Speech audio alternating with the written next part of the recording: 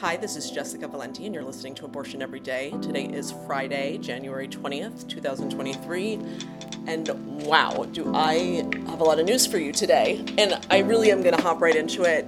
I know I always say that, but in this case I really am, because this is just wild, and I haven't seen anyone else pick up on this or report on this. So right into the states.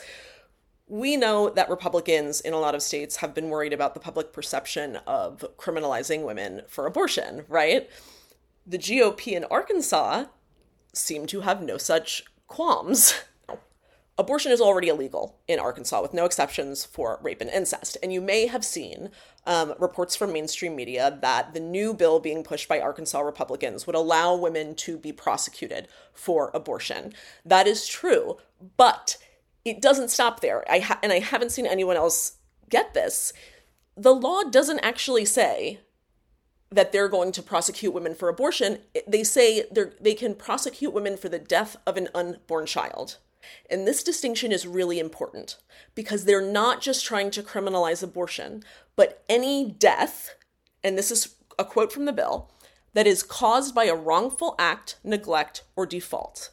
That means that under this legislation, a woman who has a miscarriage can be arrested if the state determines that she did something to cause her pregnancy to end. This is not just about abortion. They are enshrining the idea that they can arrest women for miscarriages. Okay, I know I'm really revved up about this, but I just got to get this out there. So there's language in the bill that says, quote, it doesn't authorize prosecution for an accidental miscarriage. And I'm sure that Republicans are going to point to this language as proof that they're not going to target women for pregnancy loss.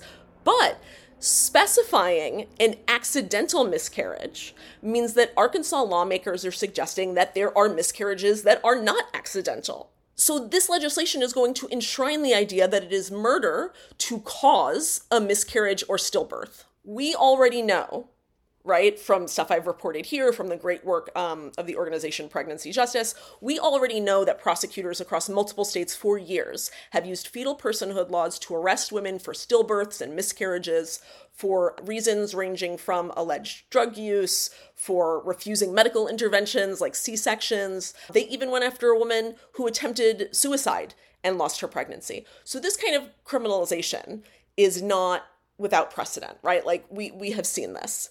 But under this bill, almost anything a woman does while pregnant can be used against her. So remember the language from the bill, a death that's caused by wrongful act, neglect, or default, right? Having wine while pregnant, wrongful act. Not taking prenatal vitamins, or if you're lifting a heavy object, that could be neglect. Default, failing to seek prenatal care. There is no limit to what a zealous prosecutor could arrest a woman for. This has always been where these laws were leading, but it is so shocking to me to see it written out so explicitly. And by the way, I'm sorry, I know I'm so fucking heated about this. Because this bill defines an unborn child as existing from the point of fertilization, Republicans can use this legislation to ban anything that they claim prevents the implantation of a fertilized egg, like emergency contraception or an IUD. Now, because we've talked about this before, those forms of birth control science shows do not actually prevent implantation. Sometimes a copper IUD does. But the GOP can claim that they do. That is what they did in the Hobby Lobby case, in the Supreme Court Hobby Lobby case, right? They claim that those are abortifacients. And we know that they are going to go after birth control because this new legislation that they put out actually removed language that said a person wouldn't be liable for the death of an unborn child if it was caused by contraception or IVF. They had language in that bill that said they're not liable if it's caused by contraception or IVF. They crossed the language out. Okay? That means theoretically, a woman could be arrested for murder if she uses certain kinds of birth control or undergoes fertility treatments.